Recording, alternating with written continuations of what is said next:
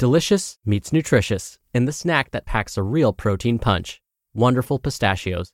Each 1-ounce serving of Wonderful Pistachios has 6 grams of protein, giving you over 10% of your daily value and making Wonderful Pistachios one of the highest protein nuts. But perhaps more than that, I love all of the flavors they have.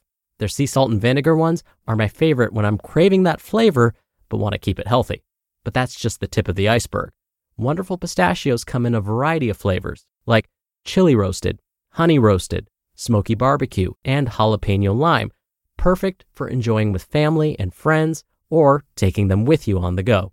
Whether you're a pistachio purist who loves cracking open every nut, or you prefer the convenience of no-shells pistachios, Wonderful Pistachios has got you covered.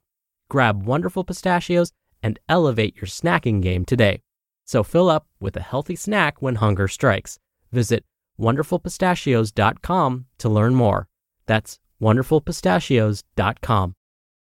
It's another Q&A edition of Optimal Health Daily, episode 1631, and I'm Dr. Neil Malik.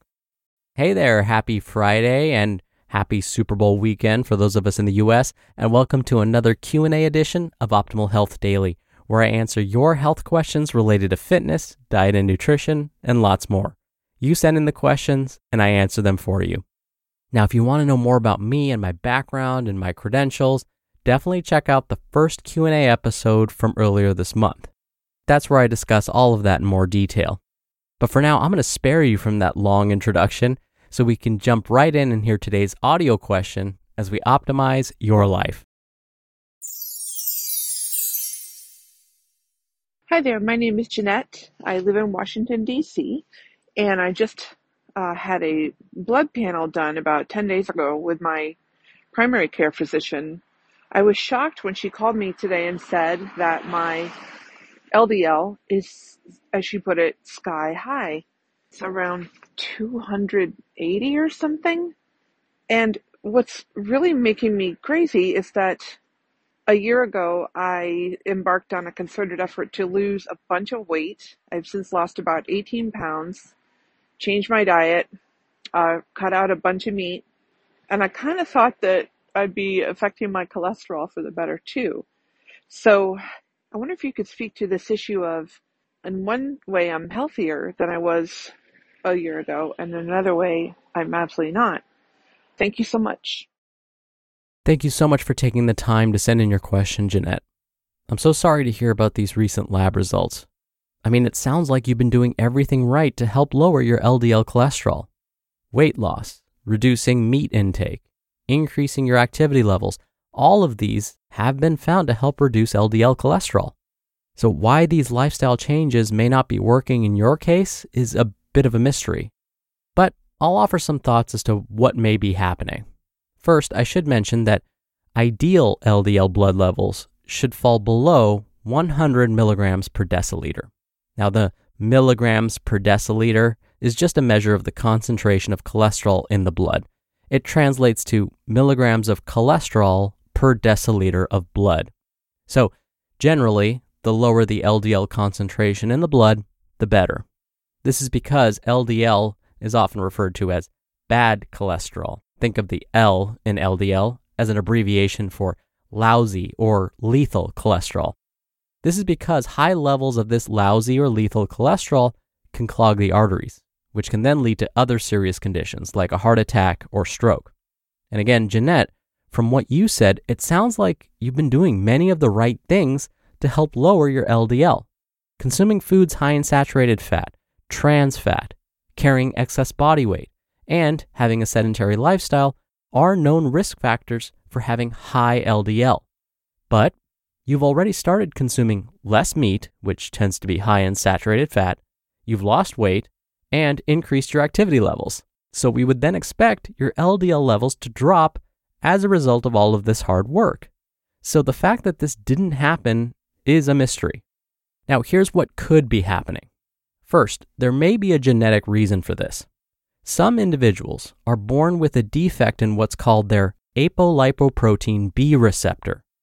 With this genetic mutation, what can happen is there are problems with the body getting rid of LDL cholesterol. So instead of the body being able to remove LDL from the blood, the LDL stays in the blood and starts to collect.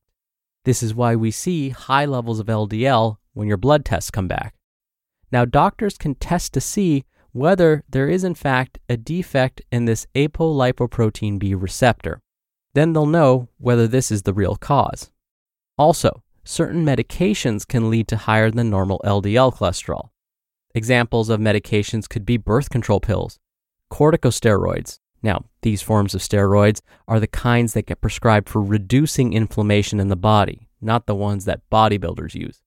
Some antiviral medications, blood pressure and heart medications, and medications for epilepsy. These can all increase LDL cholesterol levels in the blood. Now, it's also important that your healthcare provider rules out any underlying issues like diabetes, liver disease, kidney disease, polycystic ovary syndrome, and any thyroid issues. So, along with looking at your cholesterol values, see if your doctor ran any other labs like blood sugar and thyroid hormones. If those are also abnormal, then there may be an underlying condition that could be contributing to the high LDL levels. Oh, and I should also mention that reaching menopause can change your LDL too. This is because during menopause, there's a dramatic change in certain hormones. This change in hormones can lead to the production of more LDL cholesterol. Lastly, it may be worthwhile to ask your healthcare provider to retest your cholesterol levels. Mistakes can happen, and it may be worthwhile to get retested sooner rather than later to make sure the results were actually accurate. In the meantime, it's still a good idea to stick to many of the lifestyle behaviors you've been doing. In fact, when it comes to diet, the Harvard School of Public Health identified foods that may help lower LDL cholesterol levels in the blood the most. These foods are generally great sources of dietary fiber. The reason fiber is helpful is because it helps grab onto that bad LDL cholesterol in the blood and help remove it from the body. So some of these high fiber foods that the Harvard School of Public Health recommends are oats, whole grains, beans, eggplant, okra, nuts, vegetable oils, fruits that contain a decent amount of pectin specifically. These would be fruits like apples, grapes, strawberries, and citrus, soy, and fish that are high in omega-3 fatty acids. Omega-3 fats specifically help reduce the amount of fat in the bloodstream, which can in turn reduce the amount of LDL cholesterol in the bloodstream. And if you want to know which fish are high in omega-3s, use the SMASHED acronym. S, salmon, M, mackerel, A, anchovies, the other S, sardines, H, halibut, and T in SMASHED, trout.